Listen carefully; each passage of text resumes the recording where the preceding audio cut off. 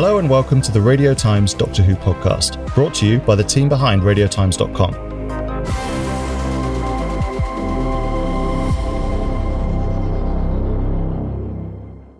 Hello and welcome to this week's podcast. My name's Hugh Fullerton. My name's Morgan Jeffrey. And this week we are tunneling back, is that the right word? Falling back into our own personal time streams of when we just watched Doctor Who's latest episode. That totally makes sense, the thing I just said. There's no need for me to have a script. Who needs to write this stuff down? Who needs to plan this stuff? Not me, that's for sure.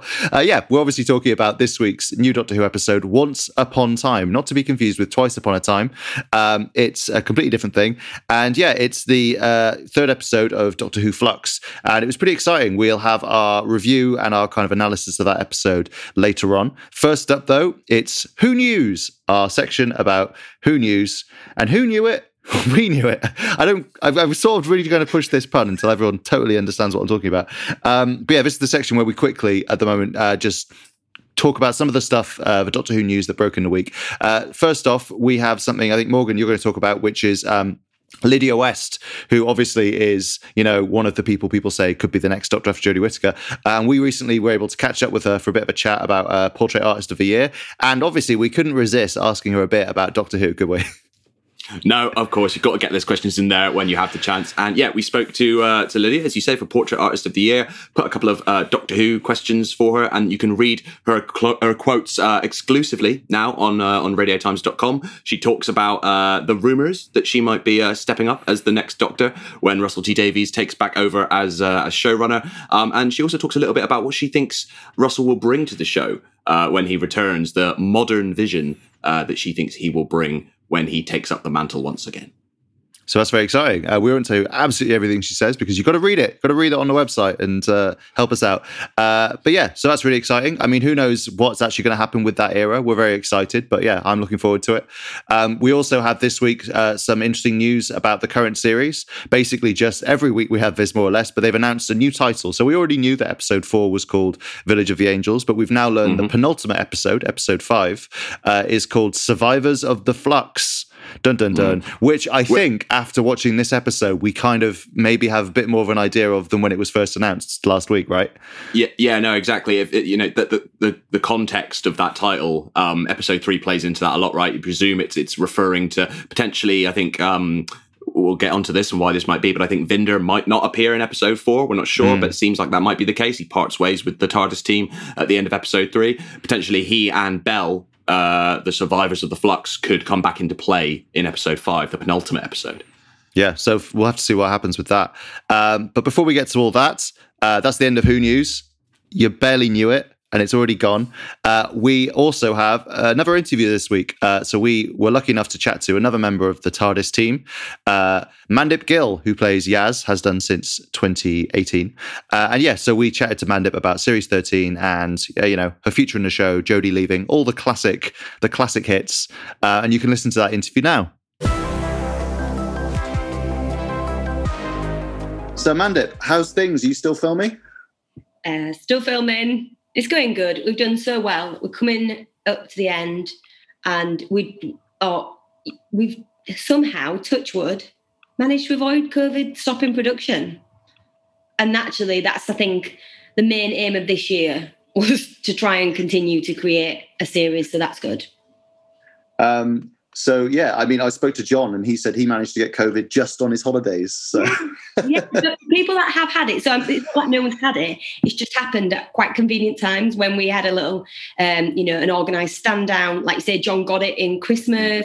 There's been times, if people have got it, it's only been only slight things have changed. We've carried on, we've literally not stopped, which I think is testimony to the whole crew that are there. Everyone's doing everything they can do.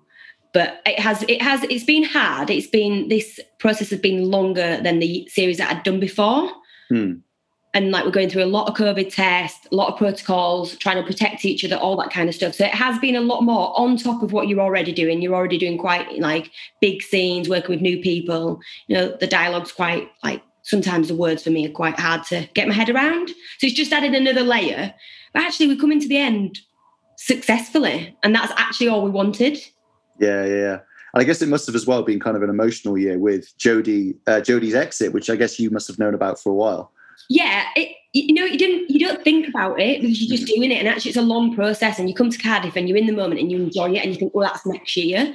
But it's only now, in the last, I'd say, like week or so, there's been some tears shedded, not from me because I'm cold-hearted, but where I do realise that actually it is the end of that chapter, and we're so lucky to have done any years, but we're really lucky to have actually managed to film this series. But there's definitely something in the air now where we all realise that what we've been doing is coming to an end. So obviously you and Jodie were really close with Brad and Tosin, who obviously have moved on, and John's come in. Are you guys still in touch? And has there been any jealousy? Are they a little threatened by this new figure in your life? No, so we talk to Tosin and Brad all the time. The WhatsApp group is still going off with memes and Brad telling us about his job. Tosin's in America doing so well, and we have such a good laugh in there. We've also obviously got a new WhatsApp group with John. I think what we did without realising, John came in and we were like, when Brad last year when Brad did this, it was so funny. And as a joke, he was like, oh my God, I've heard non-stop things about Brad this, Brad that. They're obviously friends outside, but we just couldn't help, it weren't even comparing, something had happened. It'd be completely irrelevant to what John were doing, and we'd be like, and when Brad did that was so funny. And then we burst out laughing. So I think without us realising, we probably were like, Brad this, Brad that. When we did this, we went to South Africa in our first year. Oh my God, Tosin fell off a car. And we just couldn't help it. But honestly, it took it so well. But we also did some games outside what we'll do for that. I think it's for their social media. And I actually mixed up John's character with Graham. I just thought, that's just the icing on the cake. This is not what he wants to hear. Wow. What was it like to face the Sontarans? Oh my God, they were so cute. And also we did one scene where there was loads of them, and there was actually women in the Sontaran costume, but there were stunt women. And so then they just got shot down, and all these little potato head things just fell on the floor. But there is one scene, and I won't say what it is because actually it's a really fun scene. I won't say who it is, but I got there and they were like, go look at the Sontaran, and we're doing something, and you'll know what I mean when you see it. Okay. Such an image, it was just so good to have seen it with my own eyes, and it not be something that I've actually discovered with the audience when you watch it, because there's lots of things that I put in there after, or when you're not there. I was like, that's so funny. So I have to ask as well, we've heard Jodie's leaving, we know Chris is leaving. There's been no word about your plans. I mean, would you stay on? Is it something you'd be interested in doing? 100%. We don't know where the specials and that are heading for everyone's character. We haven't completed it all, but I've loved every minute of the journey, and actually that'd be sometime in the future that would happen. But I'd never say never. But you also never know with this series. A lot of why it works is because there are a lot of secrets and then a lot of revelation, and it's really exciting. And that's actually what people love, is that they don't know what's around the corner, but they always get to guess. They're like, oh, I think this is what, we might have seen this monster in Cardiff. But that is also part of why it works so well, is we don't really know where it's heading. And the audience are so open. What's great about Doctor Who is the audience are so open to old and new characters all the time. They don't need a whole new cast every time it starts with a new Doctor. But at the same time, when that does happen, like it did happen for us, they're also massively on board with that. Yeah. So what they've set up and what works just leaves this show open to so many options.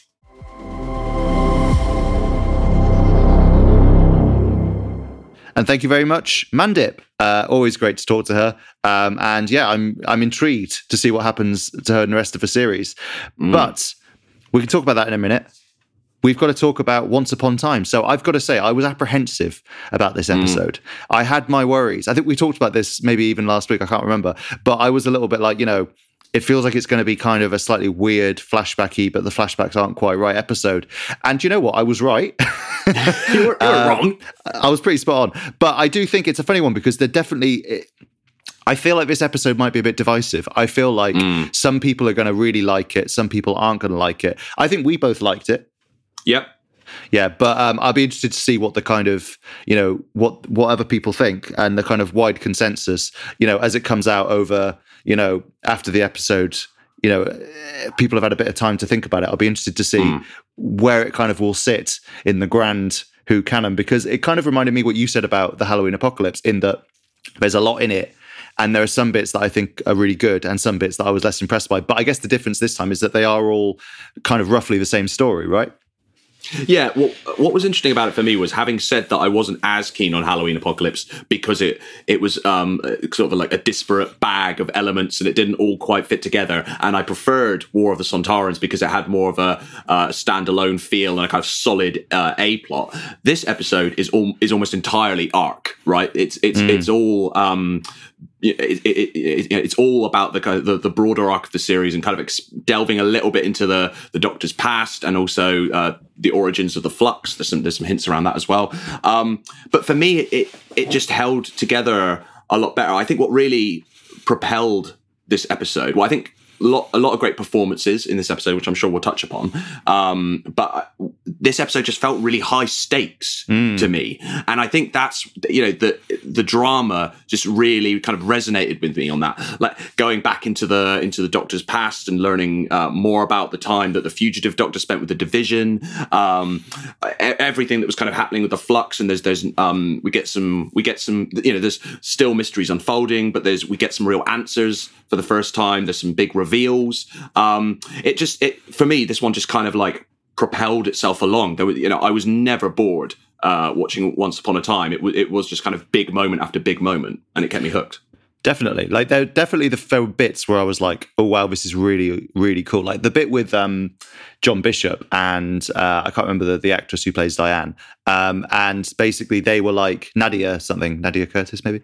They were, doing that scene where they're walking around and then he's sort of like, wait, what's going on? What is this? And then it's like, it's suddenly nighttime and they're somewhere else. And he's getting, like, that was really creepy. It was very dreamlike. It was like a nightmare. And I thought that's a really cool thing. And I was a little disappointed that kind of, that does sort of fade away and you just have the Doctor sort of popping in every now and again. But they did manage to keep elements of that throughout, I think. And I think one of the real interesting things about this episode is something we talked a bit about for the first episode, where one of the great things about Flux as a serial kind of story is they can kind of drop things in. They don't have to commit to sort of making a big deal of it. So, for example, Daleks turn up in this episode for like a couple of minutes and they're like, oh yeah, the Daleks are there. Who needs to see them though? Lame. Moving on. It's like casually, it's a real sort of power move, just dropping the Daleks in as like a sort of an extra, essentially. But it does give a kind of, also just briefly, I like the fact that the Daleks were floating, and I don't know if everyone will notice that, but the Daleks, they weren't like levitating high up in the sky, but they were just a few inches off the ground, which I like that. I reckon there were some debates about that because it was grass, and they were like, can Daleks do grass? just get stuck on but no, I think I think having the Daleks briefly pop up and a reference to the Sontarans and the Cybermen, I quite like it. It gives the Doctor Who universe, which can seem quite kind of ramshackle and all over the place, and continuity doesn't always make sense. It gives it a sense of like cohesion, that this is like an actual living, breathing universe. And although the Doctor kind of zips all about through time and space, like I say, there is a kind of cohesive world here with all these alien and things happen when the Doctor isn't there. And I actually really enjoyed the Bell scenes. Actually, I think it's pretty obvious where it's going. But I was surprised. I did not know that's where it was going. So I'm very gullible. Okay. I didn't pick it up at all. I think maybe because I interviewed Thadia Graham last year for The Irregulars. And obviously I watched her in that show, which I don't think a lot of people saw it, but if you didn't see it, it's like a kind of young street kids helping Sherlock Holmes solve mysteries kind of thing, but also there's loads of monsters in it. And so in that, she plays like a teenager. And so I kind of just had her as being a lot younger than Vinda. So I genuinely was like, I'm going to Google these actors' ages afterwards to see if this is a bit weird. Is this appropriate? Actually, it's not weird. She's like 24, he's like 30. Yeah. Like, it's perfectly fine. I was just a bit like, because I know this is really weird. I was just a bit like, what? But it's because my image of her is from that other show where she plays like a kid. And he obviously, and Jacob Anderson in this obviously is playing quite a like sort of, I don't know, he's been around the block a few times character. Yeah. But no, I was actually, maybe I'm just really gullible. But no, it's so funny you said it's really obvious where it's going. I had no idea where it was going. I was like, oh, who's this person? And she's like, I was like, oh yeah, they did talk about his family a lot. And he sent a message to somebody. I probably could have pieced that together, but I just did not. I did not piece it together at all. Oh, sorry, you were saying. There you go. No, but I thought her performance was really kind of fun and compelling, and like it wasn't.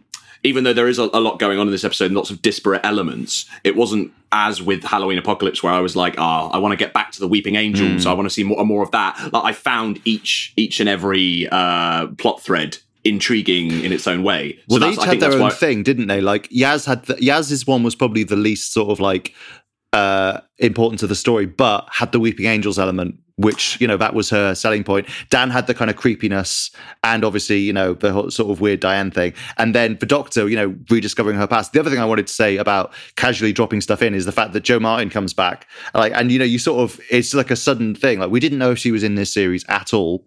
And then she's suddenly back as the fugitive Doctor, kind of there, kind of not. But I wrote this on the website. I actually really like that, partly because I love seeing Jo Martin. I think she's great. But also it's like a nice sign that like, it kind of felt, there's a thing with Doctor Who Flux where you're a bit like, but all these new strands keep being introduced and you're like, God, how are they going to, fit that with that and that with that? And actually the fact that, Swarm and Azure are from that missing bit of a Doctor's past, which we kind of could probably assume. It's kind of nice, but it's dovetailing in that way. You sort of feel taken care of as a fan. You're like, no, it's fine. It'll all work out. But I also think it's a really smart way to bring the fugitive Doctor back, right? Because after the last series and those big revelations and Jo Martin's performance going down so well, all fans wanted her back, right?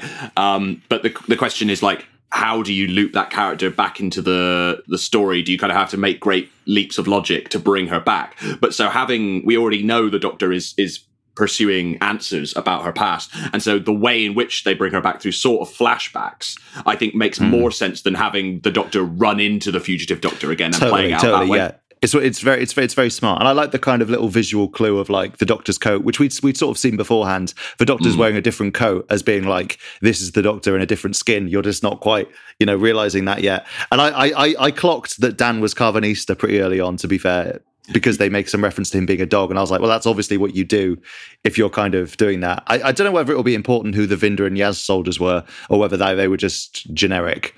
But maybe we'll find out. It's interesting though.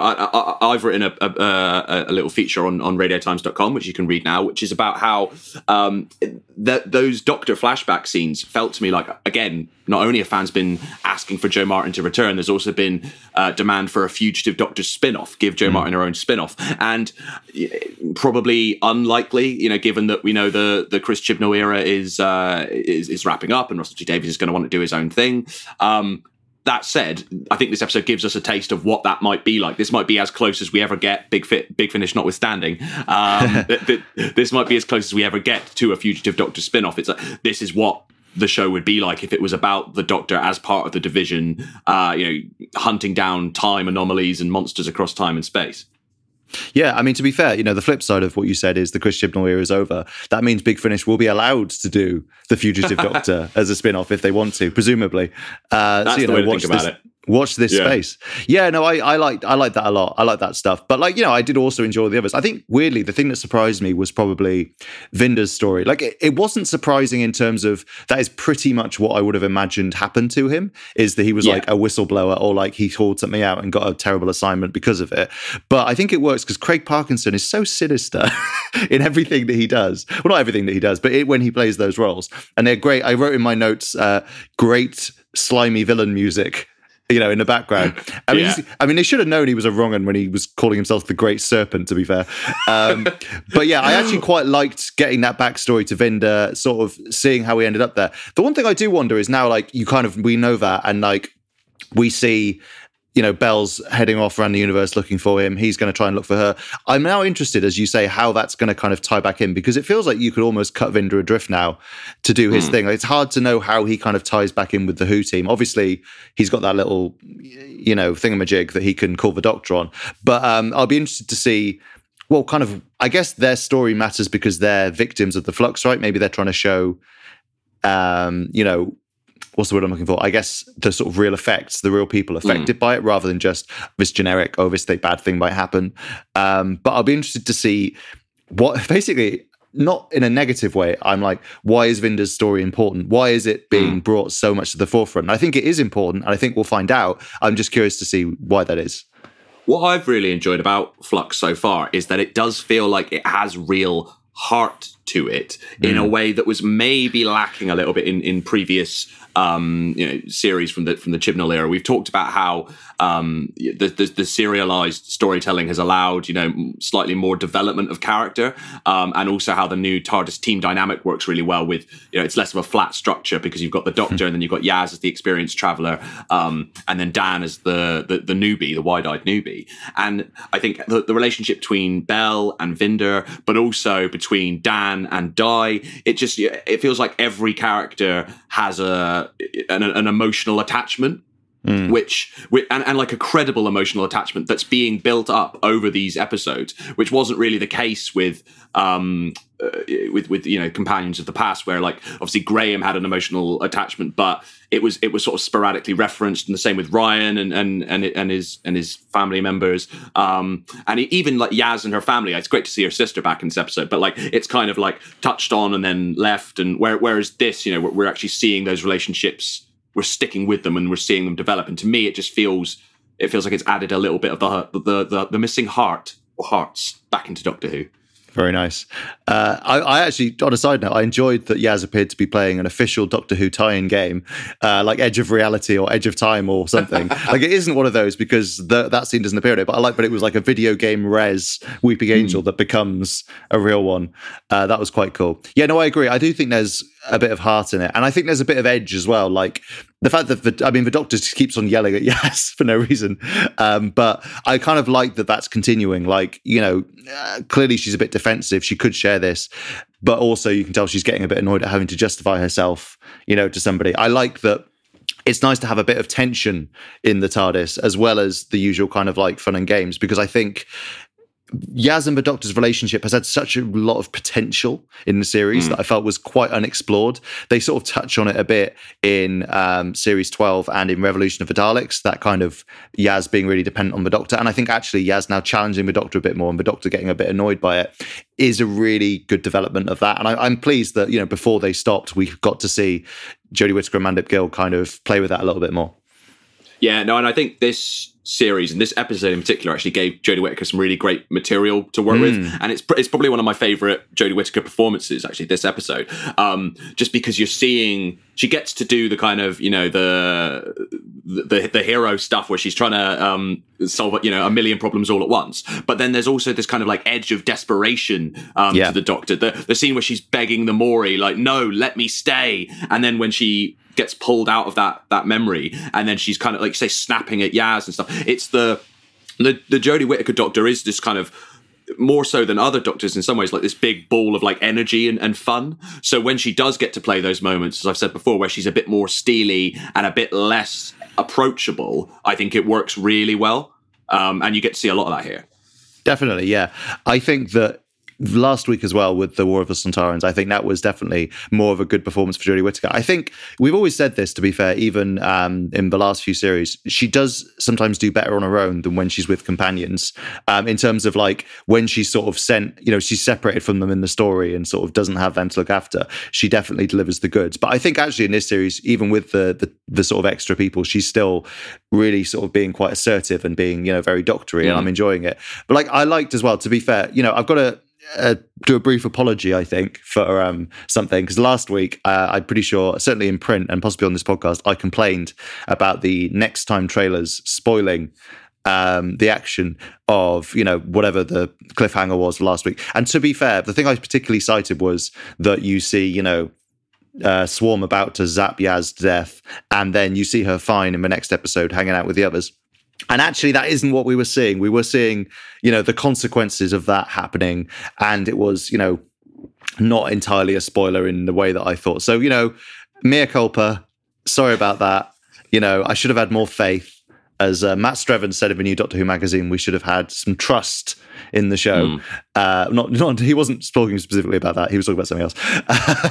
He just launched an attack on you. He was like, Doctor and Who this magazine. Hugh guy, right, said this. No, he was talking about episode 3 being quite ambitious. But yeah, no, I was actually quite pleased with there were sort of consequences, and also the fact that the Doctor had like a good idea for how to, get out of everything. Like, this is stuff that, you kind of can take for granted, but it's, credit where credit's due. Speaking of, by the way, I mentioned a second ago, it's a really ambitious story.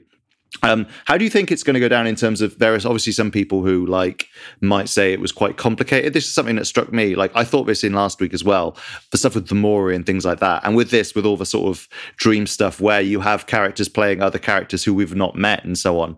Do you think that some people are just going to be a bit like, what's going on with this? Or do you think it's kind of pulled through enough?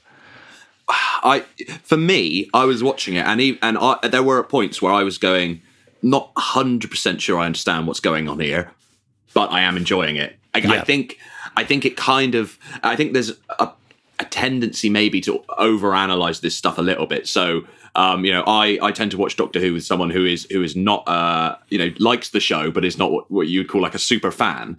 And sometimes when I'm watching an episode, going, is that too complicated? Will normal people understand this? And she's just like, well, yeah, no, it was fine. It was just fun. I just enjoyed it, and the performances were. And I think that might be the case here, where Doctor Who fans might think, oh, this is too complicated, and non-fans won't understand it. Whereas non-fans are just carried along by the fact that there's incident and intrigue and excitement and John Bishop with a laser gun. I feel like it probably works in the way that, like, for me, again, Halloween Apocalypse maybe didn't hold together and was just a bit confusing. I feel like this one is kind of stronger narratively, and it's kind of like you say, there is a lot going on, but every single plot strand has something that kind of carries it. So the Doctor's flashbacks are kind of, for long-time viewers, you have the kind of some more payoffs to the mystery of the Doctor's past and the division,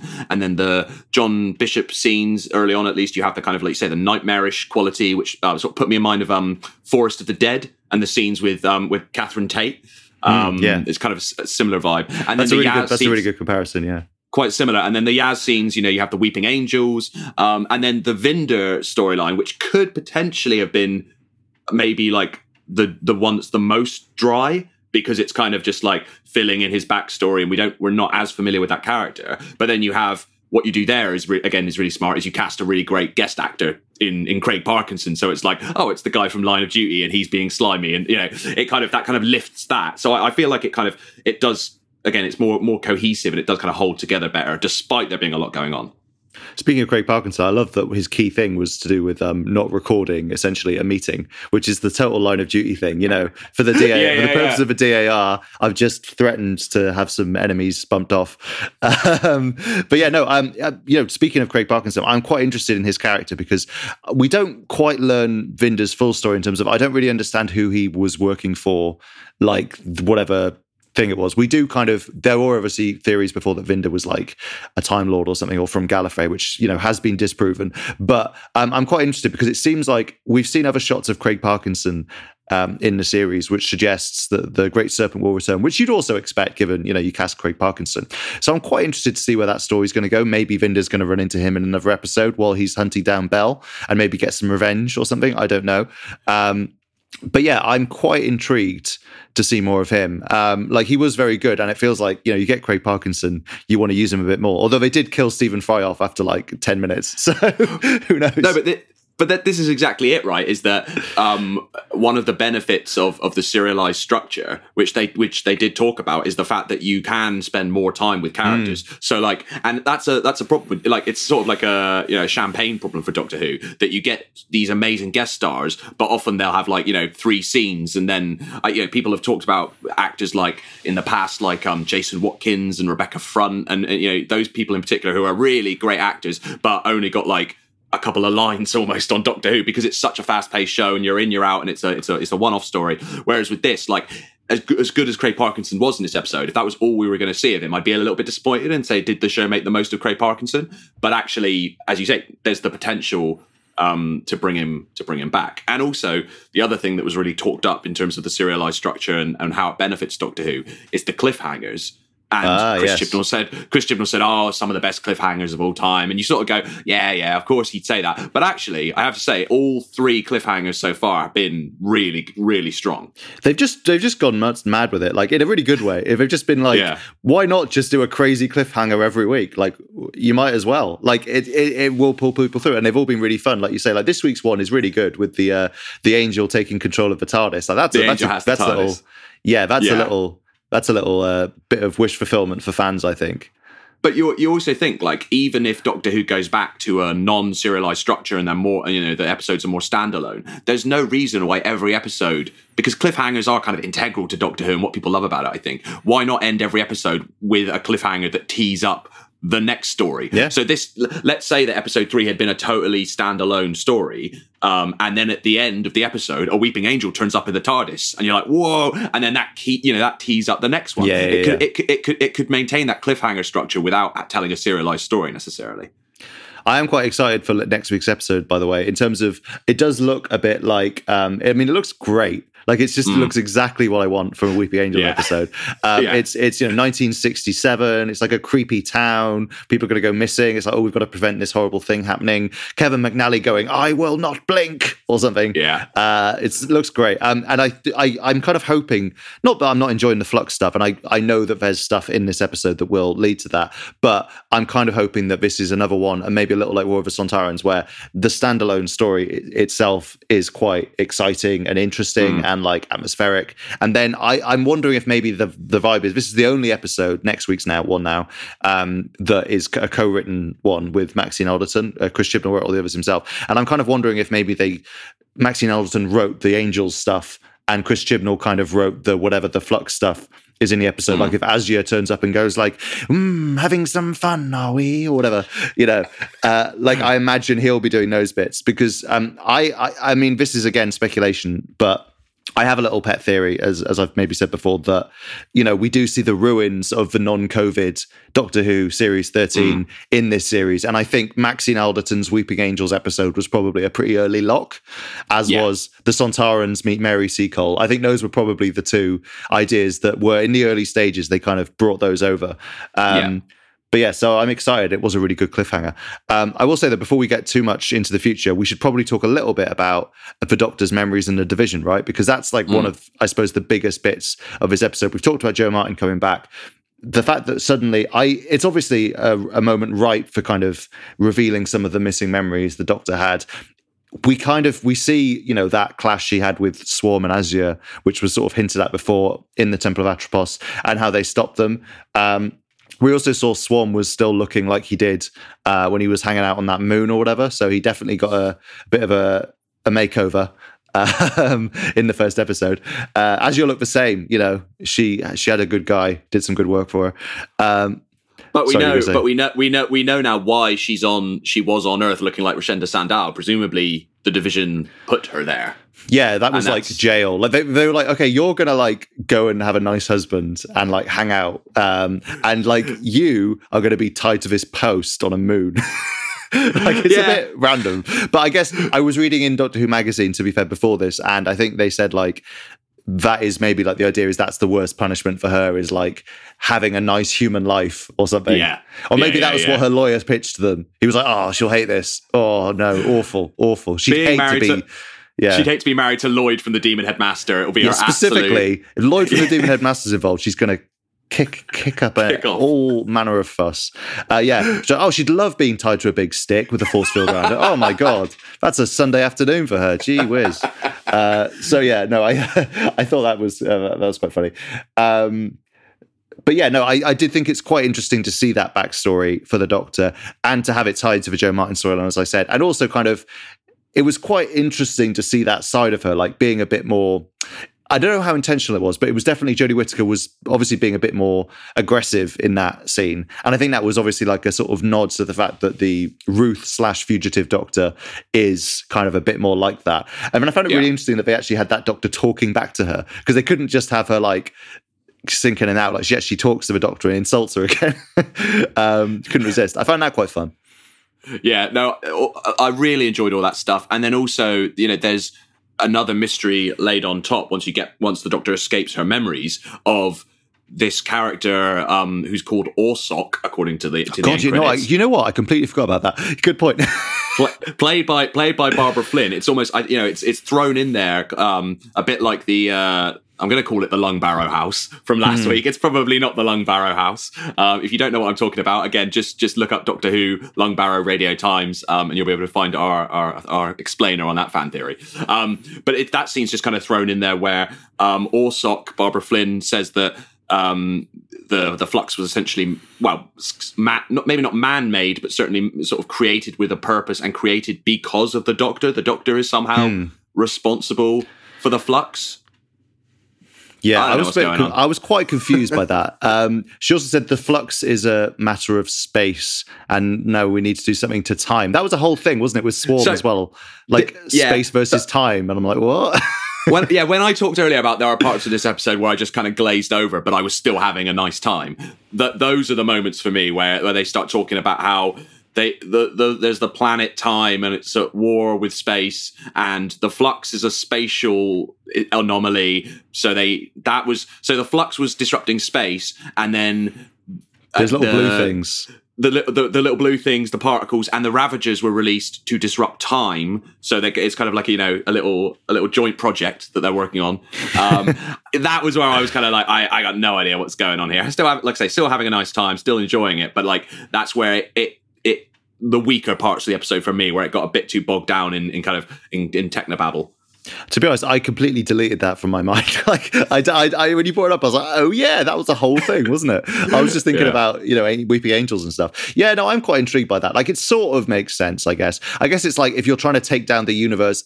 One thing that I had thought was the flux happened in episode 1, we saw some of the flux, and then they're obviously able to go back and forward in time and just avoid it, essentially. So I think maybe the idea is that in a world where time travel exists and is, used by a few different people, they want something that will disrupt the flow of time. So so the universe will be destroyed in all times as well as in all places. I'm guessing that's the idea. I'm not sure if it's entirely sort of said that way or whether I'm kind of drawing a few conclusions. I think that makes sense. I mean, Doctor Who's already done the end of time, so now the only thing you can do bigger is the end of time and space. You got to do both. It's also it's a little sort of riff on the TARDIS, isn't it? It's travels in time and space. Space. It's only a matter of time and space, as we often write on radiotimes.com, because I'm not a very imaginative person. But yeah, no, I do find all that a little confusing. And Orsok, as you say, who sounds like some sort of university club, it really does. Society, Orsok. It's for rowers. She is interesting because it's sort of maybe she's the ultimate kind of big bad and the Ravagers are just kind of lackeys. I will say Swarm and Asjo were slightly harder to take seriously once they got taken out by Carvanista. I do like Carvanista, but he just shot them with his cubes and I was like, what? You can just do that? Even you, as the number one Carvanista fan, were like, Carvanista could take out Swarm and Azure. You could take out the Ravagers. No, that did seem to be the suggestion here, is that maybe Orsok is the big bad, but certainly the Ravagers are more like a sideshow, a distraction. They're actually they were. I think she says something like a temporal contagion. That's and so it. Were a poison for time. Yeah, sent out to do a very specific job, but they're not actually the ones pulling the strings here. Someone else is, whether that be Orsok or a different character. To be fair, we weren't sure what made Swarm suddenly get released. To be fair, that's never really been clear. So maybe good point. Yeah, so maybe that is what we were seeing. We just saw him break out and we were like, oh, he's done something here. Because he says, I waited, I planned, and now I'm going to execute, was his line, which is very cool. But I'm like, you didn't do anything. Clearly someone else just turned the key for you. But the other thing he says is they knew the Doctor was going to do what she did in this episode, jumping back into the time stream, saving them. And then the course of that helped them do whatever they want to do, which is file not found. It's I'm not quite sure what it is. It's the blue things are sort of theirs, and they obviously jump around in all the weird timelines we see, including Belle's story, which isn't a timeline thing, that's just happening. You see those sort of blue mites that fly around eating people. So I'm guessing maybe that's part of it. I assumed it was a kind of timey-wimey thing again, where what the Doctor did or what Swarm did and then the Doctor did, that disrupted time, which is what the Ravagers wanted. The after effects of the disruption were the blue particles, which then went back in time and all over the universe and started, eating people, because they don't actually turn up. I think I'm right in saying they don't actually turn up in the Temple of Atropos until the end of the episode. After in that timeline, the Doctor has done that. So what the Doctor's actions and the Ravagers' actions were what caused those particles to go on the rampage previously. That's what I understood from it. This is quite, earlier when I was like, is it too confusing? Now I'm rethinking, I'm thinking maybe it is a bit confusing. But I think also, to be fair, there's loads of stuff in last week's episode where I was like, I don't know what that means. And I kind of do get it, like things with like the Maury and Swarm and stuff. I kind of do get that now. So I think maybe I'll have a little faith and, let it be explained as it goes on, maybe. There you go. And I also think, it's worth remembering most people don't think about it as much as we do. Yeah. Most people just let it kind of glaze over. Like, it's only if you stop and think about it and analyze it, as we do on this podcast, that you go, did that make sense? And what's going on here? And so on. But, that's the job of a Doctor Who fan, isn't it? Swarm's trying to destroy the universe. That's it. Like, that's all you need to know. The Doctor's going to stop him. There's time and space stuff. That's it. But I'll be interested to see, next week's episode, what kind of gets carried over from the Flux storyline, what is standalone. I'm quite intrigued to see it. They've clearly tried to tie the Weeping Angels in to what's going on with time, which is interesting. So yeah, I'll be really interested to see that. And obviously we'll be here reviewing that as per. But before that, we have one final bit of the podcast to do, which is our weekly section, which should be weekly because it's called Controversial Question of the Week. Roll jingle. Controversial Question of the Week. Lovely jingle. I just love hearing my big echoey voice every week. Anyway, yes, so this week for Controversial Question of the Week, we were inspired by the presence of lots of classic monsters in this episode. The Cybermen obviously were back, and the Daleks and the Weeping Angels. Is there ever a time to retire a Doctor Who monster is the controversial question. Now, we've discussed this on previous iterations of this podcast, whether the Daleks should be put to bed. But, I'm thinking in general, partially inspired by the fact that when I was talking about this series with some friends who haven't watched Doctor Who in a long time, they knew the Weeping Angels were coming back for this series, that bit of marketing cut through, and they were like, they're always just bringing back old monsters. They're bringing back the Weeping Angels again. And I was sort of amused, because I was like, the Weeping Angels have been in it like 4 times. They're not in it like that much. But then I guess it's one of those things where, like, from their perspective, instantly I do have a little Weeping Angel here. The image of an angel becomes an angel, so watch out. Basically, I do wonder whether... It's a strange one, because that first series of Jodie Whittaker's, which didn't have any returning monsters, I felt like that didn't quite work.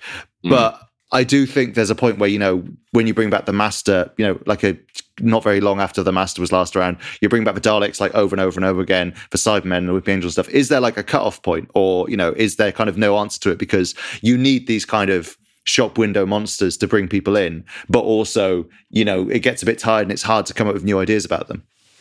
I mean, by shop window monsters, you don't just mean the Autons. It's just make that clear. Hey. I think it's interesting. The reason we decided to have this be our controversial question of the week this week, at least in part, was because of Bell going on a kind of tour of the Rogues Gallery of Doctor Who, right? And I actually think that's an interesting approach where I think it's again, not only because it creates a kind of sense of a cohesive Doctor Who universe, but also it's fun, right, to just throw the Daleks in there, throw the Cybermen in there. It's a nice little moment for fans. That said, it's difficult, I think, to come up with a really great Dalek story every single series. And if you bring back the Daleks every year, if you bring back the Cybermen every year, if you bring back the Master every year, it's tough. It can start to feel tired, and it starts to lose its novelty as well. As you say, it's less exciting if they're always around the corner. You kind of need to let them rest for a little bit. I don't think there's any Doctor Who monster you want to retire permanently, except maybe some of the naff ones that I won't name and shame. But the classics, you kind of don't. Why would you retire them permanently? It's more a question of how long do you rest them so that it's exciting enough when they return, or at least return in full force. Because I do like the idea of something like this, where you can have a Dalek or Daleks just sort of pop up briefly, and they're still out there, but this isn't a Dalek story. This isn't a Dalek story or a Cyberman story, or really a Weeping Angel story, but they're all in it. And I like that idea of kind of touching base with these monsters without necessarily making them the focus. I agree. I think they're best used sparingly sometimes. Yeah. I reminded me a bit of, I think, A Good Man Goes to War, when Rory kind of hangs out with all the Cybermen on their cyber ships. And they're not really in the episode, but it kind of, like you say, it makes the universe feel big and kind of lived in. And like there's actually stuff going on beyond whatever the Doctor's up to. And I think that's really interesting. Like the Daleks being in this really surprised me in a fun way. Like we have heard rumors about the Daleks being back. Clearly there were correct rumors. I liked them in kind of the background here, and the way the Cybermen was used as well. I like, it's the new design that we had in the last series, but them just being kind of the default Cybermen doing their Cyberman thing out in space. I enjoyed. I was sad not to see the Sontarans. They're name checked, but they're not physically in this episode. I guess maybe they thought it was a bit too much. And then, as you say, the Weeping Angels are a bit of a different kettle of fish because we haven't actually had a story with them for a while. It feels like we've seen them more recently than we have. But in terms of like a Doctor Who story where they're like the main villains, the last one was in like 2012, I think. Yeah. Whereas like obviously they popped up briefly in Class, and they've had cameos. Even last year in this year I suppose in Revolution of the Daleks. There's one in that, and then you see a couple of them in some of Peter Capaldi's episodes sort of knocking about, but we haven't seen them properly. But then it's funny to me that the perception from people who don't watch the show much is like, oh God, here's another returning monster. Do you know what I mean? It's like I don't know what you do there really. Like the Weeping Angels are a monster that have been fairly lightly used, and also, are still one that people find quite scary, even if you're quite a sort of casual viewer. But even them, it's like people are a bit like, oh, can they not come out with something new? And it's like, well, no, they do come up with new stuff all the time. It's just you don't like it as much. No, well, this is it as well. It's like, why do you bring back those monsters? Because people like them, right? So yeah. I think as well with the Weeping Angels, like it's because the Daleks have been around for almost as long as Doctor Who has been around. To take them as an example, it's hard to write an original Dalek story, to do something that's not been done with them before.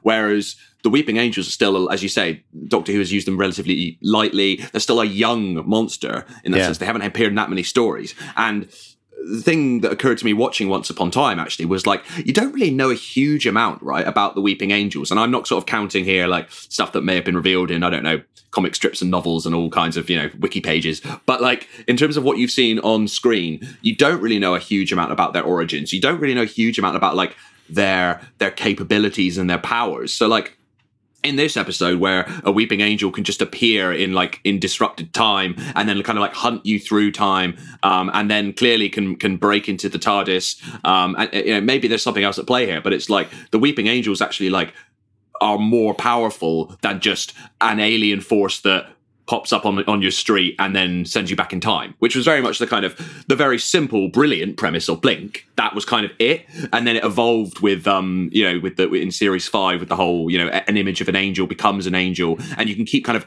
adding to the mythology of the Weeping Angels because their mythology is not that dense at the moment. There's still a lot to discover, I feel like. I mean, the ones in Blink were definitely the B team, weren't they? I mean, they couldn't do anything. They weren't breaking into the TARDIS or, secretly moving when people weren't looking. They were just like, they got tricked into all looking at each other at the same time and stayed there. I mean, that's embarrassing. That's just like a low moment. You get them in a circle and it's it. Whereas this guy is like, I can break into the TARDIS. Like, yeah, it does feel a little bit like, despite that being like one of the all-time great Doctor Who stories, they were actually like slightly rubbish Weeping Angels. They weren't the top tier guys. They weren't like their number ones. There's a reason that they were stuck on Earth. You know what I mean? And I do think it's interesting. Like, apparently, we actually had some stuff about this on RadioTimes.com recently because apparently that was one of the plans for Class season 2 was to delve into the Weeping Angel like homeworld and like a civil war and stuff, which is kind of interesting. I do sometimes think it's better to sort of, as with using the monsters themselves, using and filling in backstory quite sparingly, because the Weeping Angel are partly spooky because they're like some sort of crazy force, so alien, so much more alien than all the other Doctor Who aliens, because they're physically, they're the biology. The fictional biology that they have is so like unusual. It's really hard to know what they don't really speak apart from Angel Bob. It's really hard to know what they kind of want, and that's one of the things that makes them quite scary. Is even though what they're doing most of the time isn't really that bad. Like it's annoying, but you live. Do you know what I mean? Like, the Doctor says they're the only aliens to kill you kindly in their first appearance. But the thing is, they've got this reputation as being the worst. And, the Sontarans get laughed at. They kill you. Like, the Weeping Angels zap you back to 1954, which isn't great. But they just look scarier, don't they?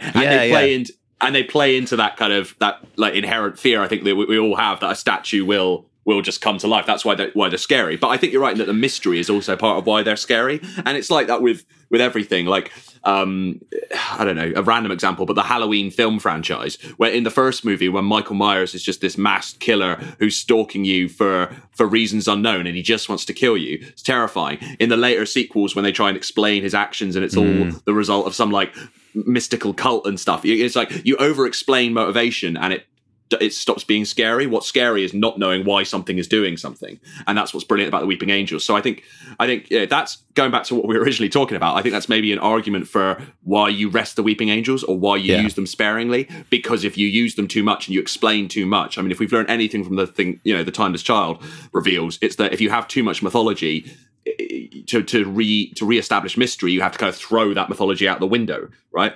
Which is probably not something you want to do a lot, because it becomes repetitive. Like, you kind of want to keep that aura of mystery around the Weeping Angels. I think Flux is actually a really good example of how you can kind of keep bringing back classic Who monsters, but keep it fresh in general, in that, like, you can have a Sontaran episode, but it doesn't have to be like the be all and end all. There's other stuff going on. You have the Weeping Angels. There's an Ood who we haven't seen yet, who's going to turn up at some point, Maybe he's that guy in the bar who warned Belle about the flux, you never know. And, we've seen Cybermen and stuff. Like, it's all quite cool. Like, it means that they can release a shot in the trailer of Cybermen going, grrr, but they don't actually have to, like, have a whole Cyberman episode. And I think it works well. But then also, alongside them, you can introduce, villains like Swarm and Azure. And I actually think they're really good villains. Like, we've said this before with, the current era of Doctor Who, but I do actually feel like they're a really nice addition to kind of the Pantheon. And I feel like they probably will kind of end with this story, but I wouldn't be sorry to see more of them. So I think maybe the answer to the controversial question is like sort of a hodgepodge in the middle of like, keep using them but only a bit, except when you use them a lot, and then maybe try and introduce some new ones but not too much. Really sort of solid messaging. No, but that's why it's a tricky balance. You're exactly right. It's like, if you bring back classic monsters too much, you get criticized. If you don't use them enough, people say, why haven't we seen those monsters? We love those monsters. So it is, I think, like, it is all about kind of like balance and compromise, and like, a little sprinkling of them here and there, and then occasionally you kind of throw focus to them. And it is all about that balance. But I don't think you should ever retire any classic Doctor Who monster completely. Like, Doctor Who without the Daleks or the Cybermen is kind of unthinkable. Why would you do it? Madness. Bring back Vazabi, essentially, is the eventual conclusion of Return to the Web Planet. I want to. Yes. I mean, that sounds good. That's who's actually pulling the strings and create the flux. It's the Zarbi. You heard it here first. Yeah, putting that out there. And last. That's a fan theory you cannot read on RadioTimes.com. And will not until next week when we get really desperate. Anyway, listen, we have definitely reached the end of our time. It was a bit of a longer episode, but I hope you enjoyed it. We'll be back next week to review Village of the Angels, Doctor Who Flux episode / chapter 4, which I'm very excited about. We will also have more Who news and another controversial question of the week and all the usual goodies. But until then, I've been Hugh. I've been Morgan. And neither of us is going to blink for the next 7 days in tribute, and I hope you'll join us. Thanks for listening, and goodbye. Thanks for listening to our Doctor Who podcast. Make sure to subscribe wherever you get your podcasts to never miss an episode. And for more brilliant Doctor Who content, check out radiotimes.com.